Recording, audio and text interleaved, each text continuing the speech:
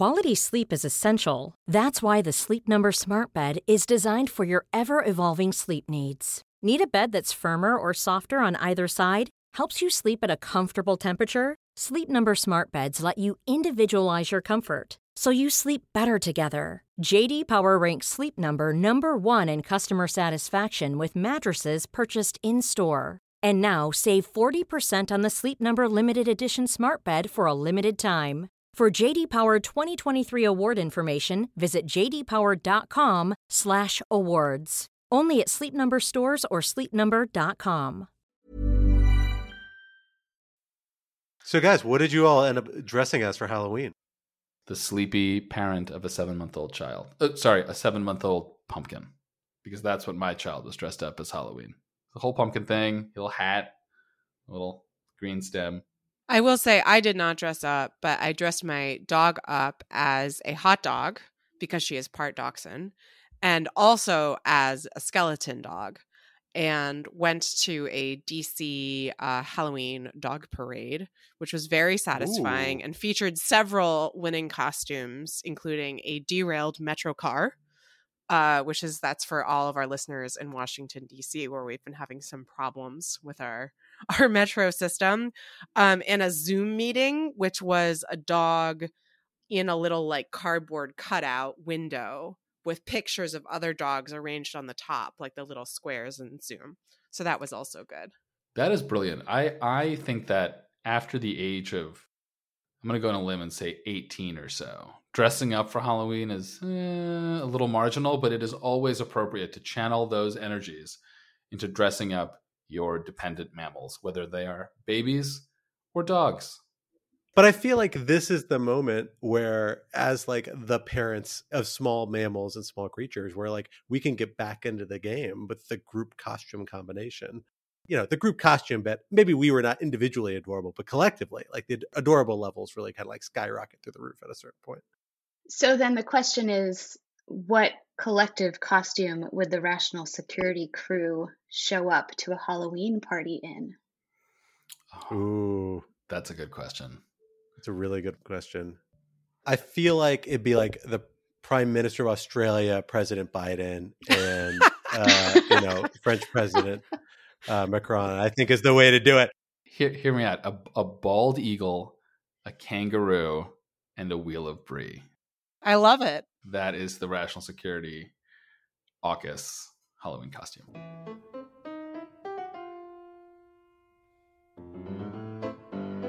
Hello, everyone, and welcome to Rational Security 2.0, aka Rational Security, the Editor Strikes Back. Because on this episode today, I am joined not only by my friends Quinta Jurecic. Hello. And Alan Rosenstein. Hello, hello. But the secret weapon of the Rational Security team, the unofficial fourth permanent host, now the official fourth rotating host, Jen Patja Howell, our editor. Hello, Jen. Hello, it's good to be on.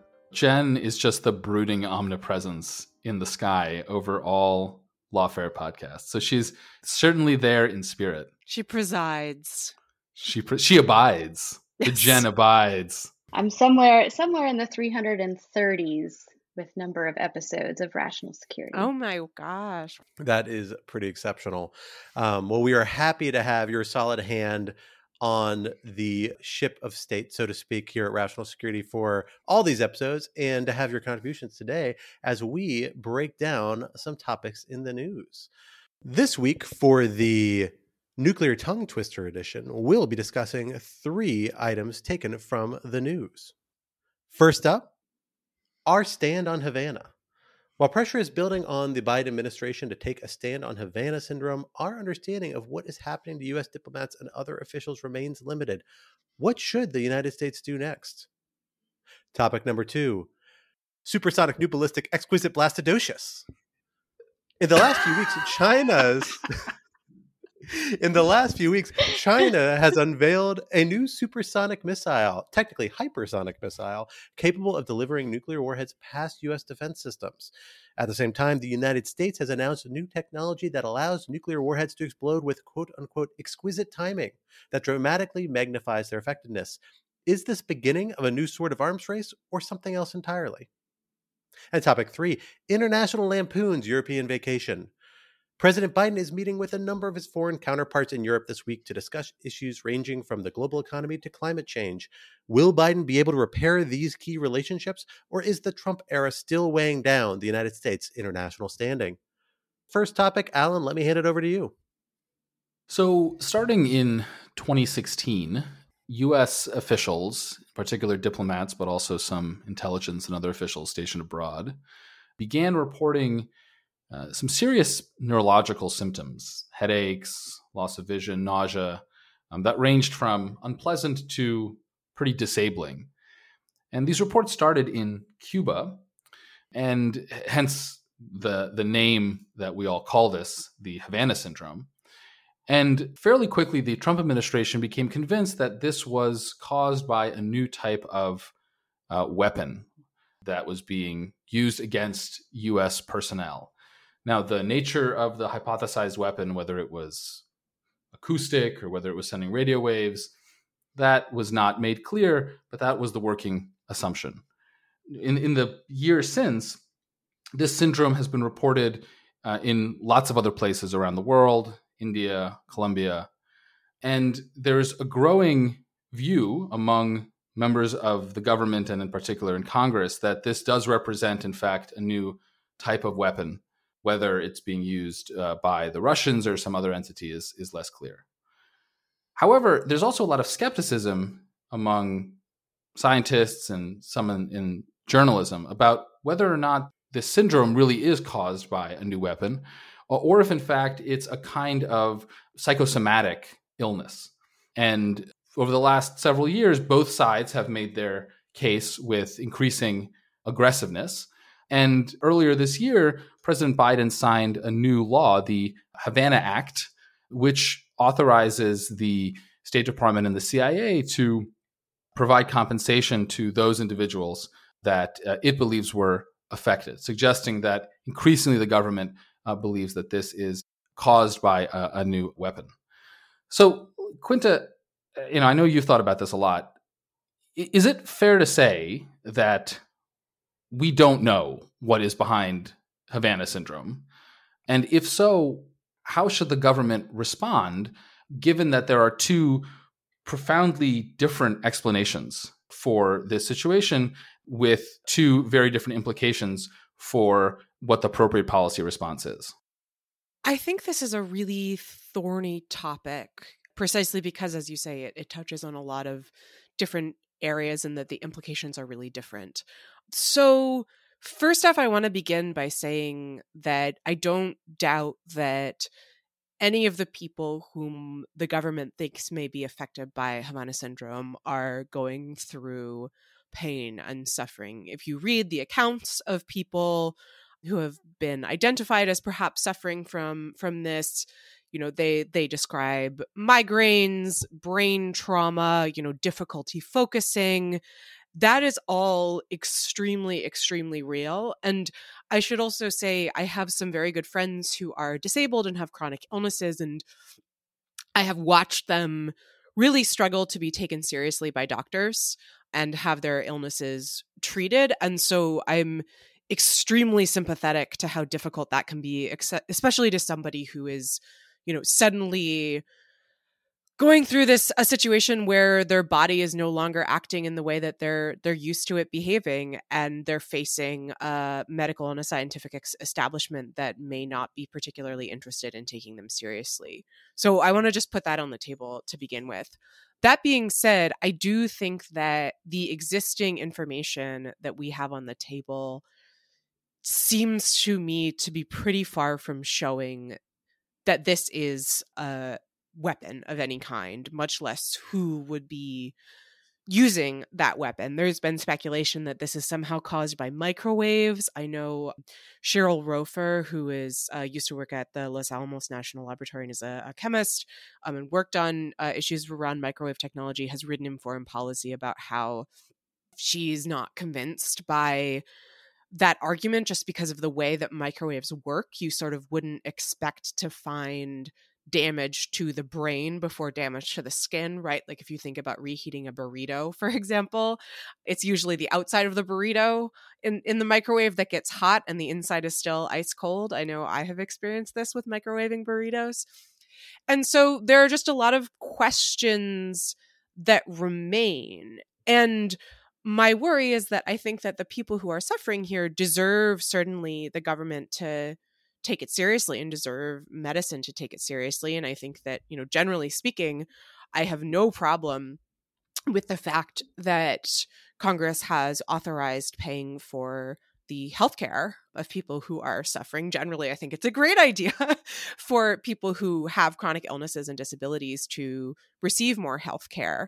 But I do worry that the sort of political environment seems to be sliding into a space where the only acceptable answer is that this is a weapon. I know Senator Marco Rubio made some comment to the effect of, if you don't think this is a weapon, then, you're siding with the Russians or something like that. And that seems to me to ironically undercut the seriousness and care with which I think accounts of illness need to be treated, if that makes sense. That that the people who are suffering deserve to have this taken seriously. And part of taking it seriously is engaging in a careful analysis of what may actually be causing this. And I should say also, I think that Americans often look down on illnesses that are understood to be mental, right? So psychogenic, for example, there's a condition of psychogenic non-epileptic seizures where what's causing the seizure is not epilepsy, but you are still having a seizure. And people often resist being diagnosed with that because it's interpreted by doctors as, this seizure isn't real. And the thing is, what's causing the seizure is different, but at the end of the day, right, you're still in pain and you're still having a seizure. So I think this is tough in part because it's happening within this sort of broader structure of medicine and of science where only certain illnesses can be taken seriously. And so we end up in this situation where signaling seriousness in terms of how we're talking about the illness can have a sort of the backward effect of, I think, not actually taking it with the seriousness that it deserves to be taken. Yeah, so I think we need to caveat this conversation a little bit on a few fronts. The first is that we, as general members of the public, have a far from complete picture about either what's happening or even the information on these topics, right? We're working off media accounts, some of which are partial, many of which are secondhand, as well as independent analyses, some of which have come out from academic sources or scientific sources, things like that. It's a partial picture. Hopefully the government has more than what we have. Maybe they don't, but usually they do. If nothing else, at least on what is actually happening to the American civil servants, diplomats, intelligence officers, other people who have been affected by this, both in the United States in a handful of cases, but primarily overseas. And then we see this move, apparently, as relayed to us by these media sources in the briefings of people going to Congress from the administration, from the agencies, saying, we are moving in the direction of the conclusion that this is a directed energy weapon, some sort of activity. We think Russia is the most likely candidate, but the things they're missing are any sort of smoking gun, actually tying this stuff to Russia, and then an actual mechanism in place. So what is that conclusion based on? It's not clear exactly. And this is something I hope legislators are asking about. The administration itself is asking very clearly, why are we drawing this conclusion?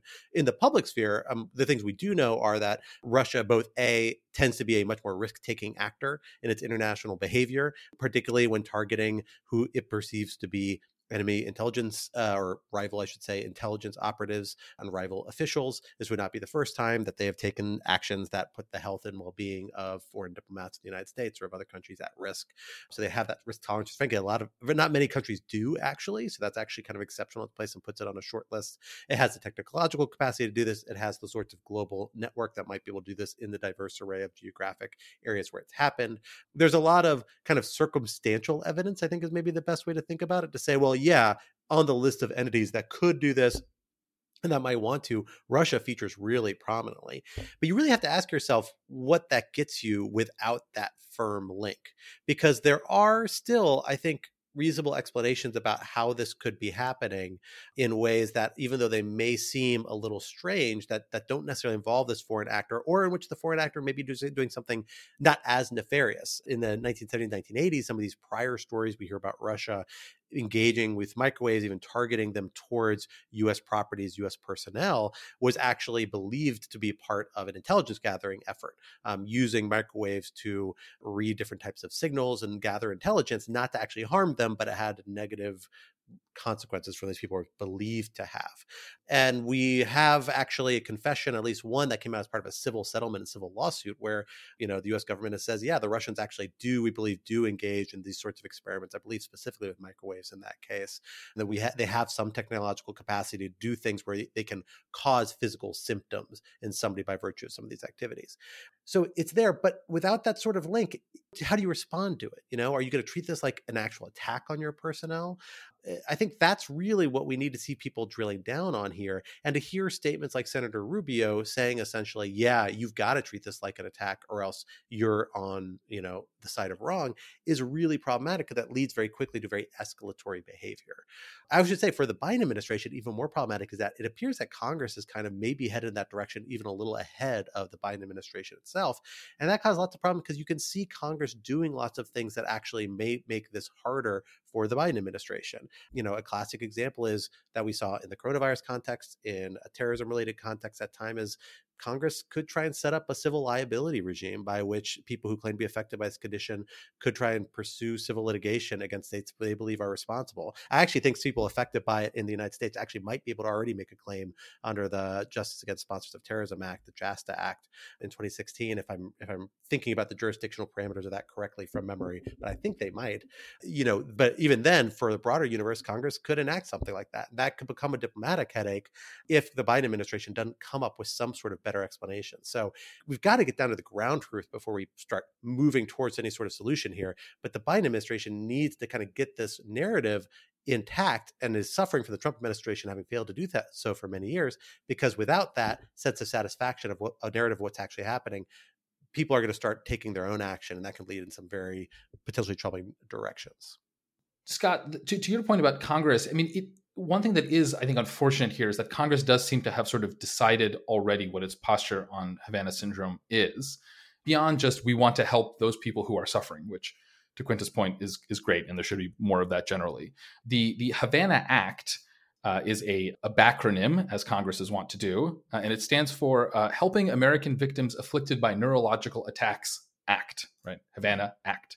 And so just in the name, in the title, there is this implication that we have decided, Congress, right? And Congress passed this unanimously, which is not something Congress frequently does, that this is in fact an attack. And I think it really does speak to the kind of unfortunate reality that Quinta mentioned, which is that for some reason, in the United States in particular, I think it is just very difficult to say that a disease or a disorder is psychogenic without implicitly discounting it.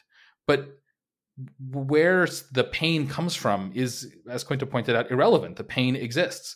And one thing that does worry me is that, when you combine this stigma, which makes it very difficult for someone to say, I take you seriously. I think this is purely psychogenic, but I take you seriously, right? I don't think you're making this up. I don't think you're a malingerer or you're a hypochondriac or have Munchausen syndrome. Like, I think you are really suffering from a serious thing. It's just that minds are tricky things. And sometimes, unfortunately, they malfunction in these coordinated ways, because it's so hard to say that in American culture. And one of the few things that Congress can get behind is national security threats and Russia and all of that. There is this pressure to, both within Congress and also within the intelligence agencies that are investigating this, and in particular have employees that are themselves being affected by this, to push in this direction. And look, I don't think anyone on this podcast is would view it as impossible to imagine Russia doing this, right? It's not like Putin is a nice guy and would never do this. It's just that until you have real evidence that something that can be explained by a psychogenic phenomenon, which happen very, very frequently, and there are case reports of things like this happening for, decades and decades, if not centuries, right? Until you have evidence to suggest that this is some new weapon, it does strike me as quite irresponsible to have this growing consensus that this is some sort of covert attack. To be clear, just as it is irresponsible to, mouth off on Twitter about how Havana Syndrome is all fake and this is just all, made up, right? That's equally irresponsible. And so it's unfortunate that we can't have a more nuanced discussion about this. What I think it comes down to is I think policymakers have to take both possibilities really seriously. And that means setting up policy contingencies until you actually know what's happening. So it means that you may prepare to take a response before, you actually can attribute to any particular state actor, but you also prepare for the possibility that you're never going to reach that state. And then how do you handle it? How do you support these people who are living through these conditions? So before we wrap, Scott, I have a question for you, which is, imagine in the hypothetical world that, next month, the CIA announces that they figured it out and it actually is a directed energy weapon of some hitherto unknown sort directed by the Kremlin against American officials. What is the reasonable American response to that? If you treat that as an attack, is that an act of war? Like, from a sort of both a policy and an international legal perspective, like what follows from that? Because I think that might help put into perspective what it means when, Senator Rubio and others sort of frame it in this way. I think that's the big question. And that's why it's so hard to know, because look, I mean, depending on who this actor is, this is some sort of rogue element, whereas a criminal, faction of some sort that somehow is doing this, or some rogue element in intelligence service, that becomes an easier problem to tackle in a way. If it's a near peer power like Russia engaged in this deliberately as a matter of policy, and not only that, like actually targeting to cause harm, which I think certainly could rise to the level of attack. I think there's a question on international law whether it would be like a level of severity to constitute one that would warrant self-defense. The United States, it takes a very low idea of that threshold. The international community generally takes a much higher threshold. So there'll be a debate there as to whether you could actually act militarily in response. But you're certainly going to see is a major, major diplomatic rupture. I mean, I think you would expect to see lots of Russian diplomats sent home. And again, I think you might see, because there are these people who do have supports in Congress and other people, you might see things like efforts to get them compensation. And it wouldn't be inappropriate necessarily. This is what happens sometimes when one government injures the nationals of another government. They pursue claim settlements. They ask for monetary compensation. They say, you need to make our citizens whole.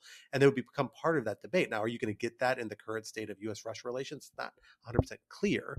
Probably the best thing you can hope to do is to get it to stop by making it painful enough for Russia and getting lots of the international community on board to make it as painful as possible for Russia. But we've seen Russia do pretty horrendous things in the last few years. We've seen the international community respond, and it has tamped down some of the worst behavior, but it hasn't ended it. It hasn't necessarily responded to it. We're talking about like poisoning of former Russian intelligence officers, things like that. It's still engaged in a lot of problematic activity. So that's really the threshold question here. In some ways, this becomes a more difficult issue if it isn't Russia, right? Because we wouldn't have necessarily a go-to solution if this were a mass psychogenic illness. Not to say that we would have an easy solution if this was a Russian attack on U.S. personnel. But if we don't have an external enemy here, what is the internal factor that is affecting all of these U.S. personnel? I think that's really insightful. Let's change the focus of our conversation from directed energy weapons to just directed weapons relating to the United States, because we've seen some really interesting developments around both the U.S. and foreign, particularly Chinese nuclear capabilities, particularly delivery vehicle capabilities in the case of China in the last few weeks.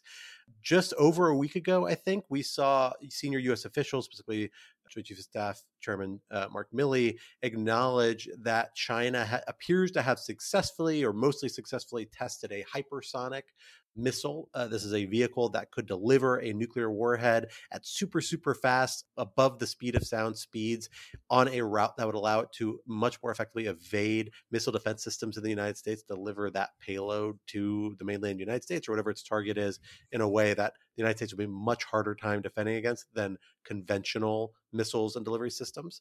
And then a few days later, we heard the United States, not directly in a response, but I don't think the timing was necessarily entirely coincidental, have a number of officials go on the record, but anonymously, talking about a technological development that the United States has had, where they've developed a technology that essentially allows nuclear weapons to detonate with a certain degree of, as there's a quote from the media article attributing this to U.S. officials, exquisite timing in terms of how these nuclear devices detonated so that they have a maximum impact on the ground, exert maximum pressure on structures there, in a way that actually makes nuclear weapons in the United States arsenal massively more effective strategically in accomplishing whatever their strategic objectives is. A question I have for you guys, and I think I'll start, Alan, with you on this one, is what should we be making of this? Does this look like an arms race, or is it too quick to jump to say that this is the beginning of an arms race? Could this be something different? So I definitely think it's an arms race. Whether it's a destabilizing arms race is, I think, a separate question. So if the two great world powers are investing lots of money in research and development into more spectacular ways of killing each other, that's kind of by definition an arms race. And we should not be all that surprised that we're having an arms race, because we've had for several decades now the rise of China as a great power. For most of that time, the competitive aspect of the China's-US relationship was kind of submerged behind economic cooperation, increased globalization, and the relatively peaceful kind of grand strategy of Chinese leaders before Xi Jinping. Right? This has changed for a variety of reasons, one of which is Xi Jinping. Relatively peaceful, being very, very generous, but not wolf warrior aggressive. Yeah, relatively peaceful, right? Relative to what is happening now. Certainly relative to how other authoritarian great powers in history have acted, right? This has changed for a variety of reasons.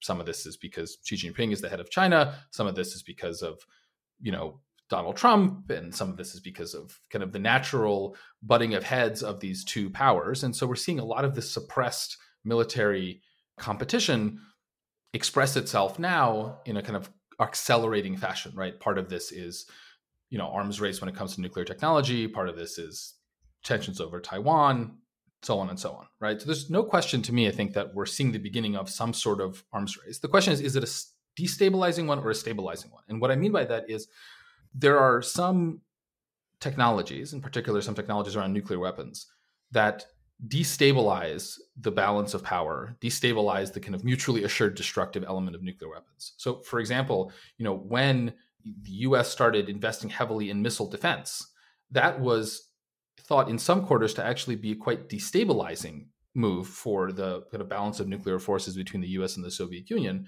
because now there was less of a credible sense that if one side uses nuclear weapons, both sides lose. And to be clear, obviously a world in which there were no nuclear weapons would be preferable, given the dangers and the possibility for mistakes and accidents and overreactions, et cetera, right? But if you have a world in which you have nuclear weapons and they're not going away anytime soon, right? And the United States obviously has a ton of nuclear weapons, and China certainly has enough nuclear weapons. Then the question is, what advances will increase stability? And so I am not a nuclear deterrence theorist, but it does strike me as plausible that technologies that make it clear to the other side that they cannot effectively defend against nuclear weapons, right?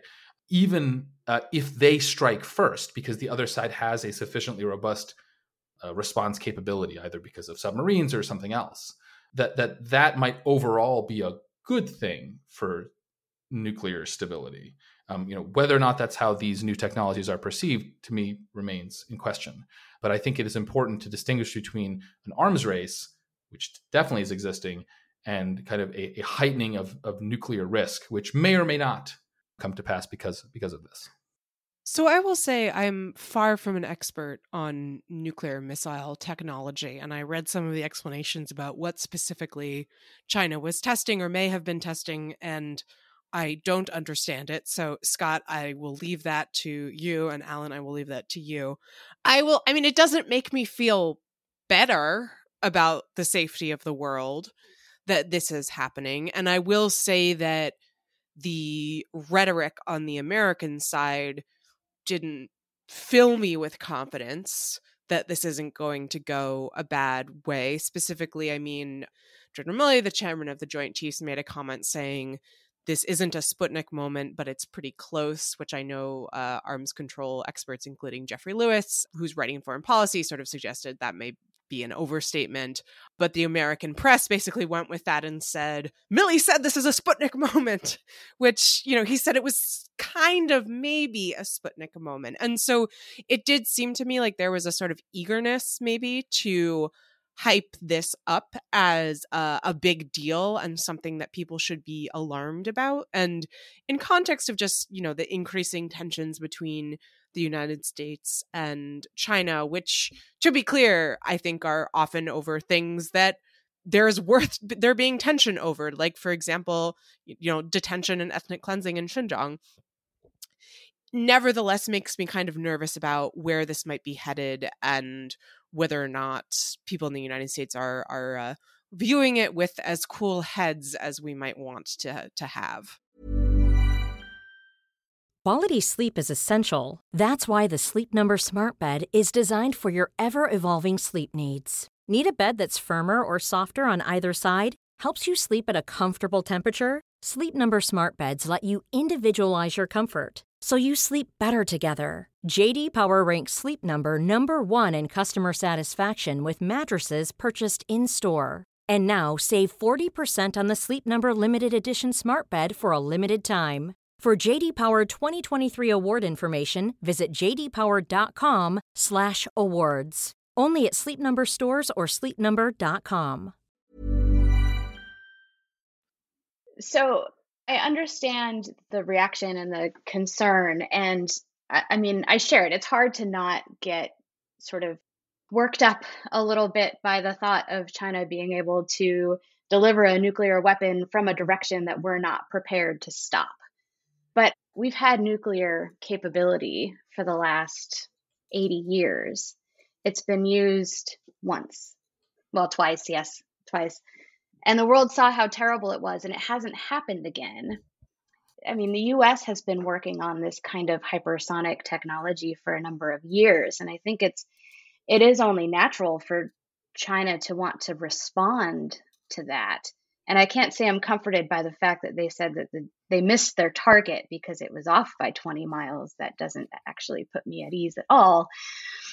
But what I would say is we've been in this situation, where other powers are developing nuclear weapons, and we still haven't used them against each other. So I think there's a power there. There is, maybe it's Pollyannish of me, but there is something underlying this that is like, that is just a little bit too bad for us to actually use.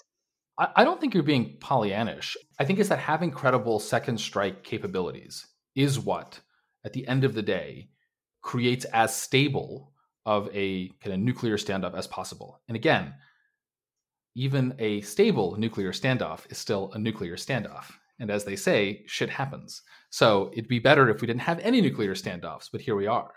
To me, what would be really scary is if one or the other side developed real anti-nuclear submarine capabilities.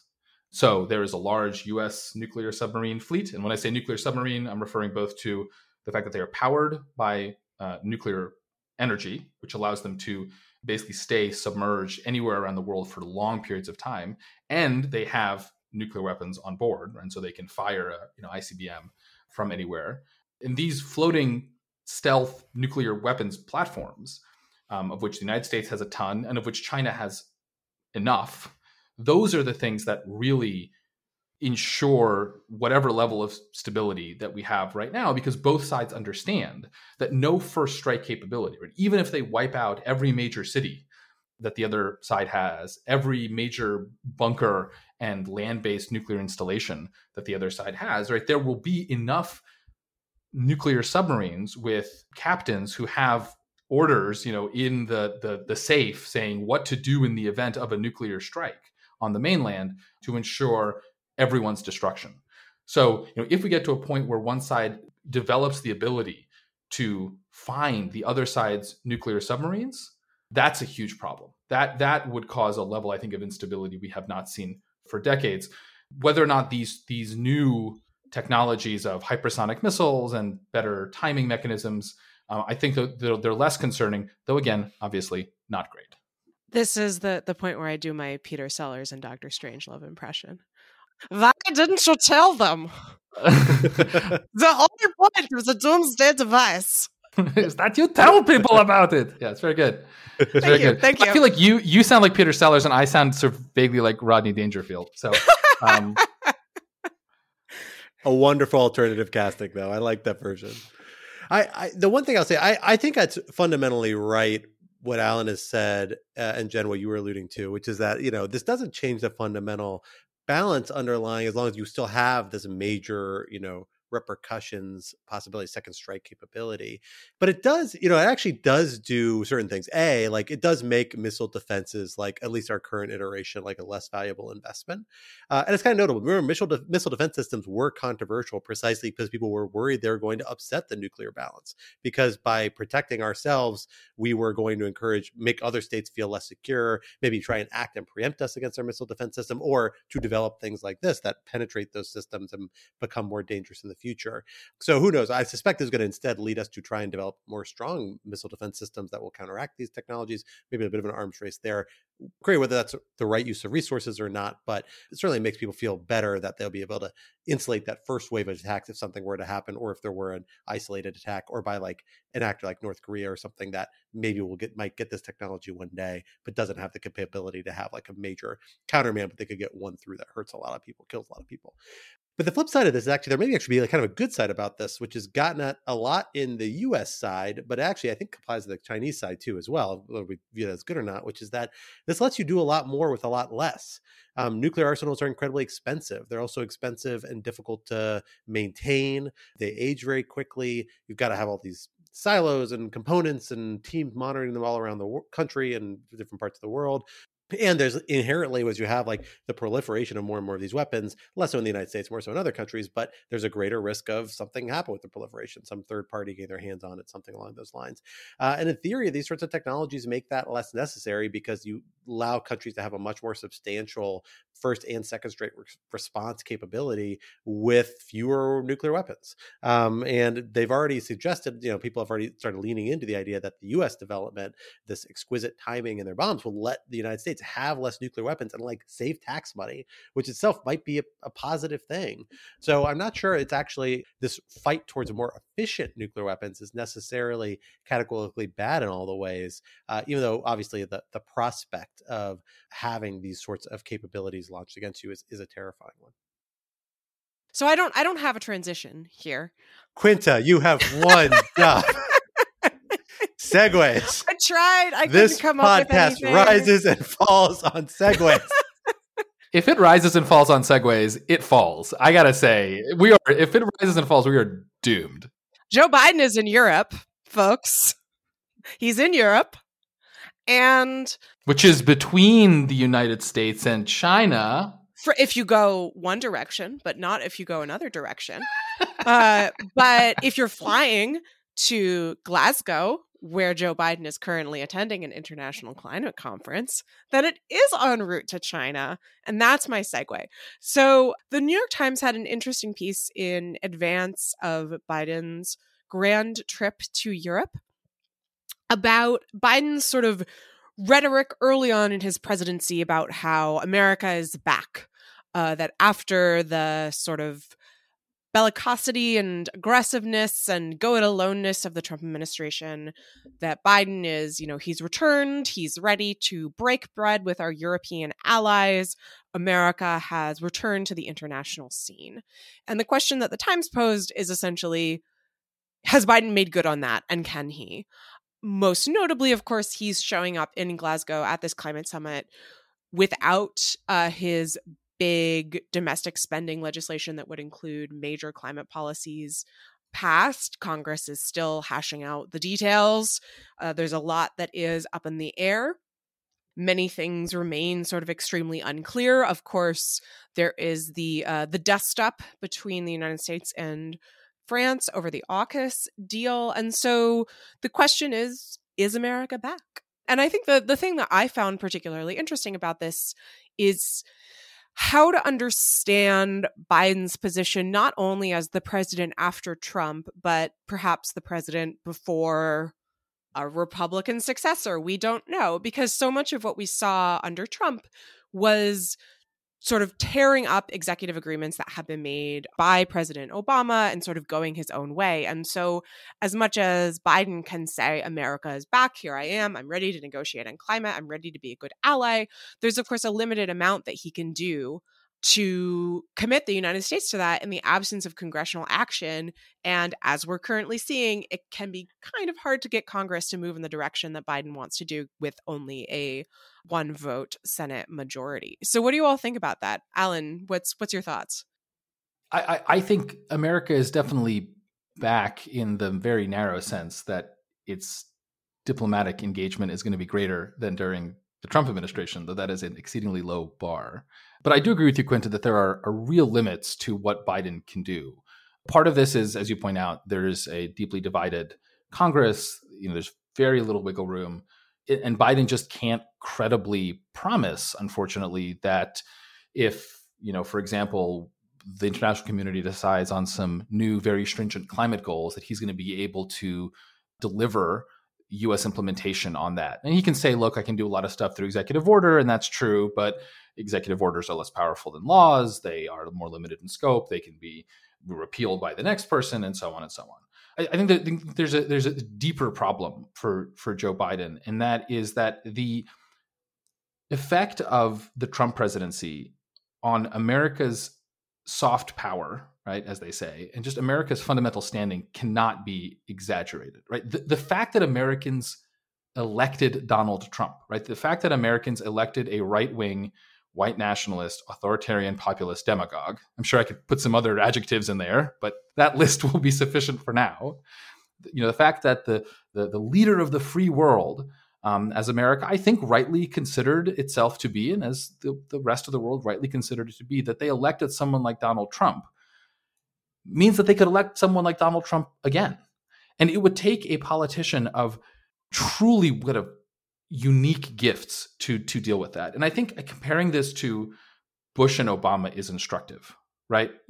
By the end of the Bush administration, America's standing in the world had been severely weakened, mostly because of the Iraq War, but also because of some other stuff. But at least there was a story you could tell about how, in 2000 we elected a Republican, but a totally normal Republican. And then this apocalyptic, totally out of left field thing happened. And there was a big mistake that was made, but you can sort of imagine how this traumatized country would do that. And then, he was soundly rejected in 2008, and America's first Black president, kind of healing the racial wounds of America, who also happened to be this just unbelievably gifted politician. I mean, kind of once in a generation politician, managed to rebuild some of that stature. But you don't have any of those same things here. There was no good reason for America to elect Donald Trump in 2016. There's no way to excuse that behavior. That was just an incredibly reckless act by half the voting population of the world's superpower to do that. And Joe Biden, although I think he's a pretty okay politician, is just not Obama when it comes to the roadshow of American greatness and inspiration. So I think there's just a limit to what Joe Biden can do. Now, we should also, I think, be realistic and say, look, Joe Biden doesn't have to fix every problem to be a much more successful American president on the international stage, right? Maybe he can advance the climate thing.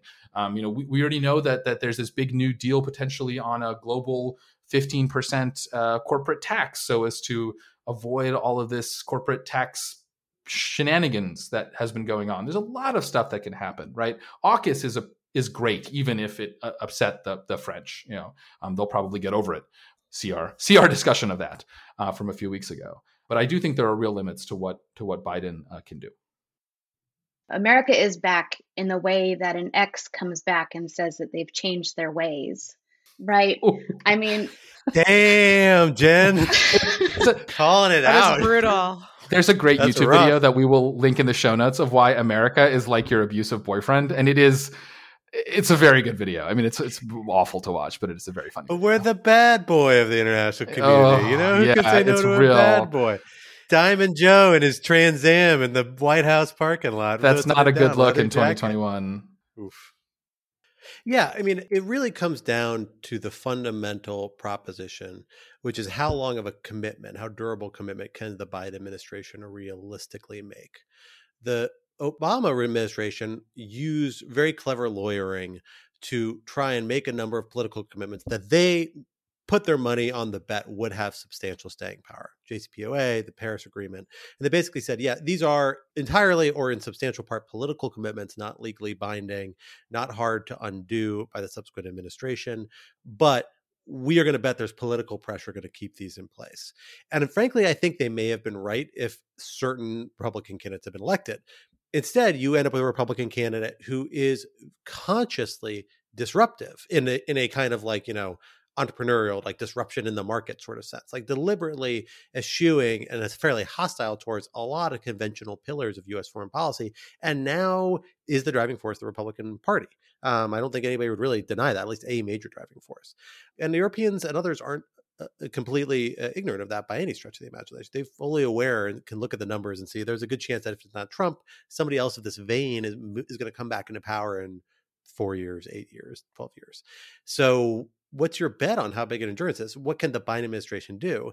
In my mind, I think there is one thing the Biden administration can do, and that's they actually need to stop hinging things on strictly executive power. You've actually got to start enacting things in the legislation. Really hard to do around things like climate change, where there's strong partisan views that are hard to reconcile, hard to get a vote in the current House and Senate. But there may be other areas where you can do things that put certain fundamental U.S. commitments to Congress and make it harder to politically reverse those. A big area I've written about a lot, and I stand by and hope the Biden administration does something one day, is treaty withdrawal.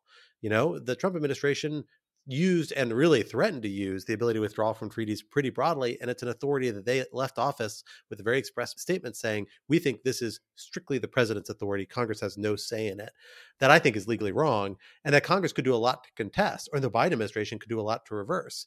And if we're worried about a future Trump presidency or somebody modeled on them withdrawing from the North Atlantic Treaty, withdrawing from the United Nations, withdrawing from the World Health Organization, the Biden administration could take a lot of steps to try and make that harder for them to do with Congress, even with the simple majority in Congress. Senate's a little trickier, depending on what you do with the filibuster. But at least even on its own, the Biden administration could do some things by cutting back on executive power to some extent.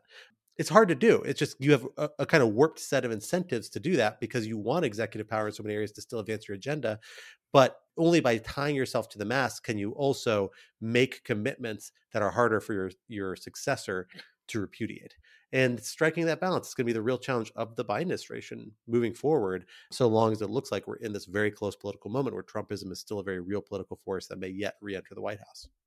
I will say, I think you're right about that, Scott, that sort of going through Congress is the route to not having this sort of constant jerking back and forth of foreign policy on really crucial issues, including climate.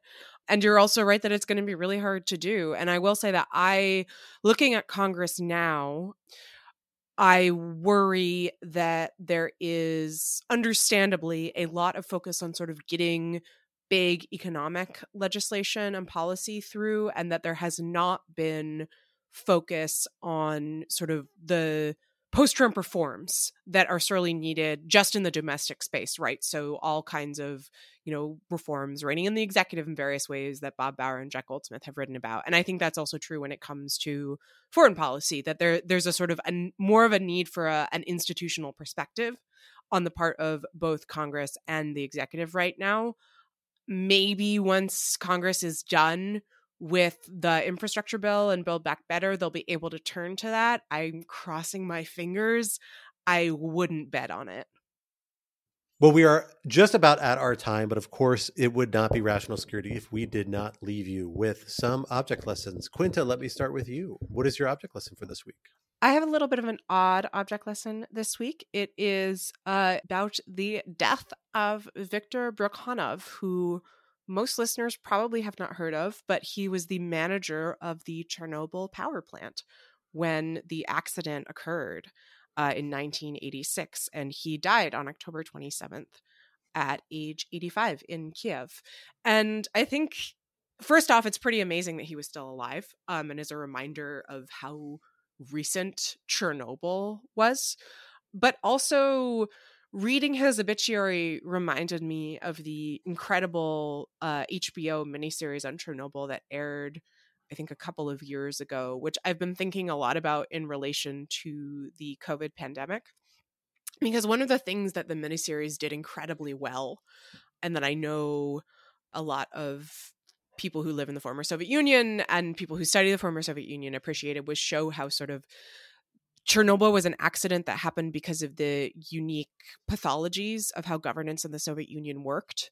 But it was also an accident where the sort of overwhelming response to it, this incredible mobilization of people to clean up the accident and sort of rebuild, was also enabled by the things that made the Soviet Union unique, a sort of common sense of purpose and unity, even in tragedy. And how different the United States is in tragedy is really, really striking, that there's not a pulling together, there's a pulling apart. I'm not trying to say, obviously, the Soviet Union was better. That would be a silly thing to argue, but it is a really interesting thing to watch now in light of the ongoing national tragedy that we're going through, and just think about how the particular national stories that we have about individualism and collective good and who is sacrificed for what sort of lead us to respond to tragedy in different ways. And before I do my object lesson, I will second Quinta's suggestion for the HBO series. But also, if you like the HBO series, you should read the book that it is based on, Midnight in Chernobyl, by the amazing journalist Adam Higginbotham. An excellent read. An excellent read. Also an excellent listen. I actually listened to it on audiobook. I did too.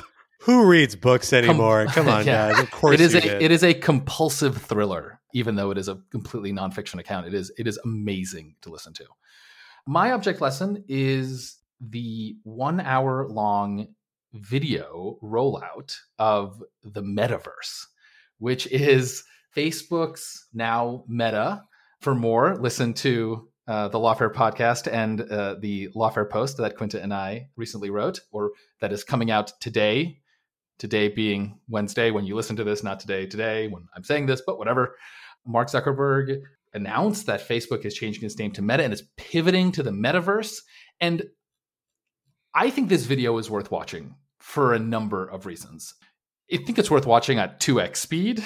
It's a little draggy otherwise, but if you can kind of watch it at 2x speed with subtitles on, it's much more engaging. It's worth watching because in some ways it's incredibly cool. A lot of this technology is like magic.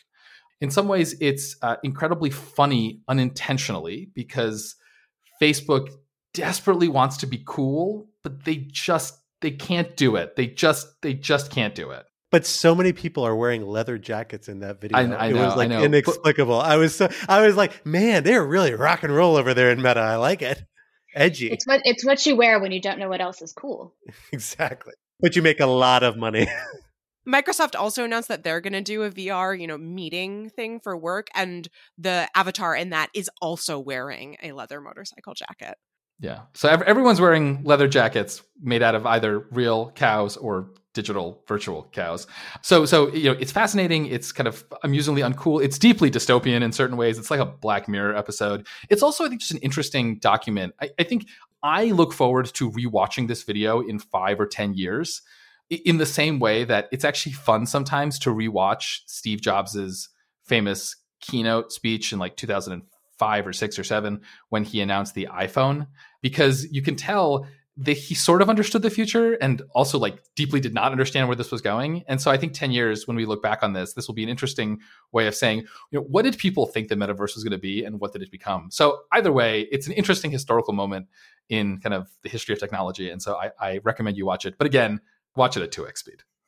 Before we get to our object lesson, I just want to personally thank Quinta and Alan for not making me talk about Meta or the metaverse on this podcast in this episode. You're welcome. Because I am very proud of being the person in the world who cares about Facebook the absolute least and avoid talking about it wherever possible. And I'm glad to keep my record strong.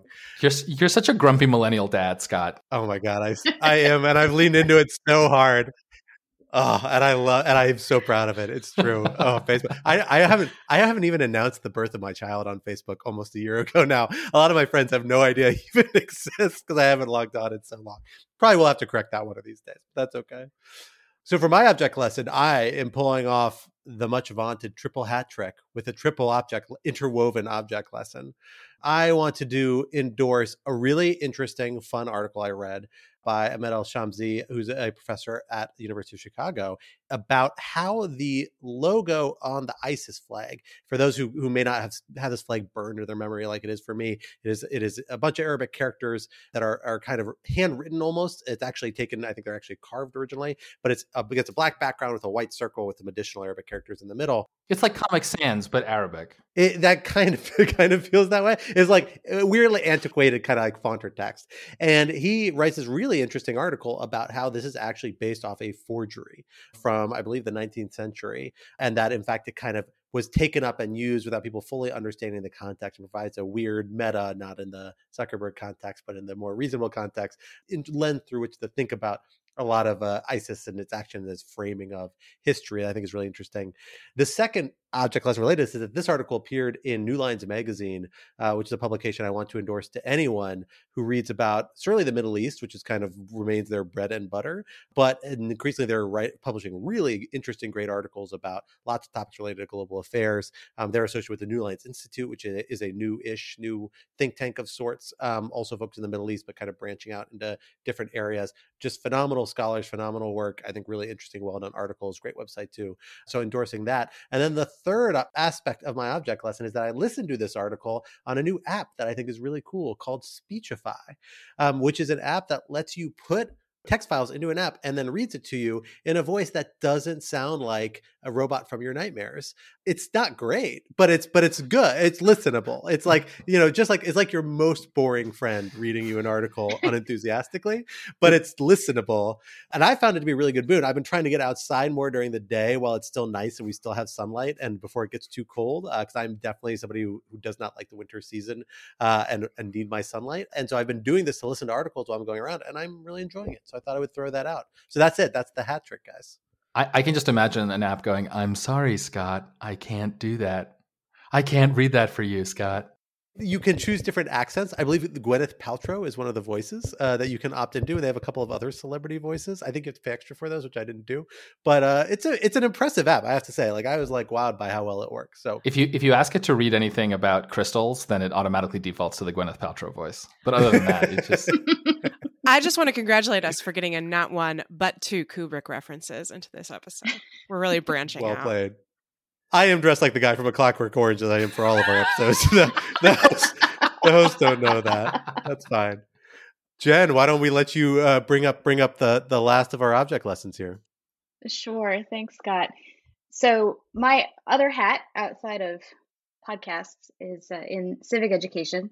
And today, the day we are recording this, is Election Day in Virginia. And what I really wanted to highlight is not the people that we see in the terrible commercials every day in the lead up to the election, but all of the unsung heroes who actually make Election Day happen.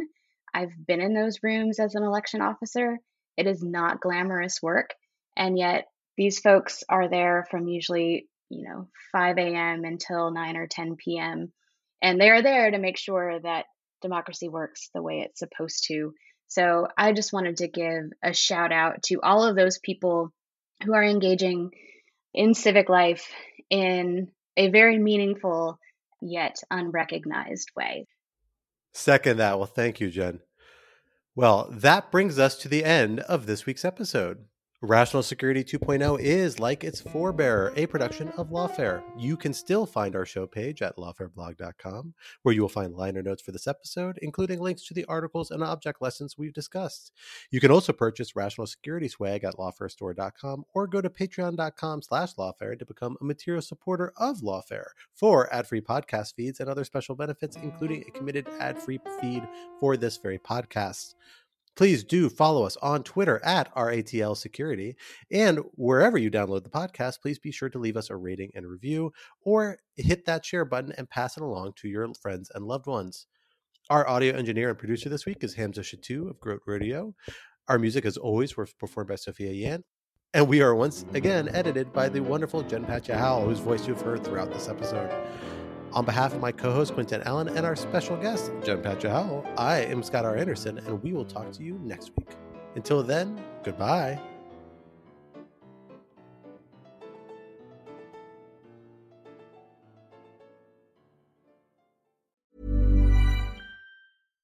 Hi, I'm Daniel, founder of Pretty Litter. Cats and cat owners deserve better than any old-fashioned litter. That's why I teamed up with scientists and veterinarians to create Pretty Litter. Its innovative crystal formula has superior odor control and weighs up to 80% less than clay litter. Pretty Litter even monitors health by changing colors to help detect early signs of potential illness. It's the world's smartest kitty litter. Go to prettylitter.com and use code ACAST for 20% off your first order and a free cat toy. Terms and conditions apply. See site for details.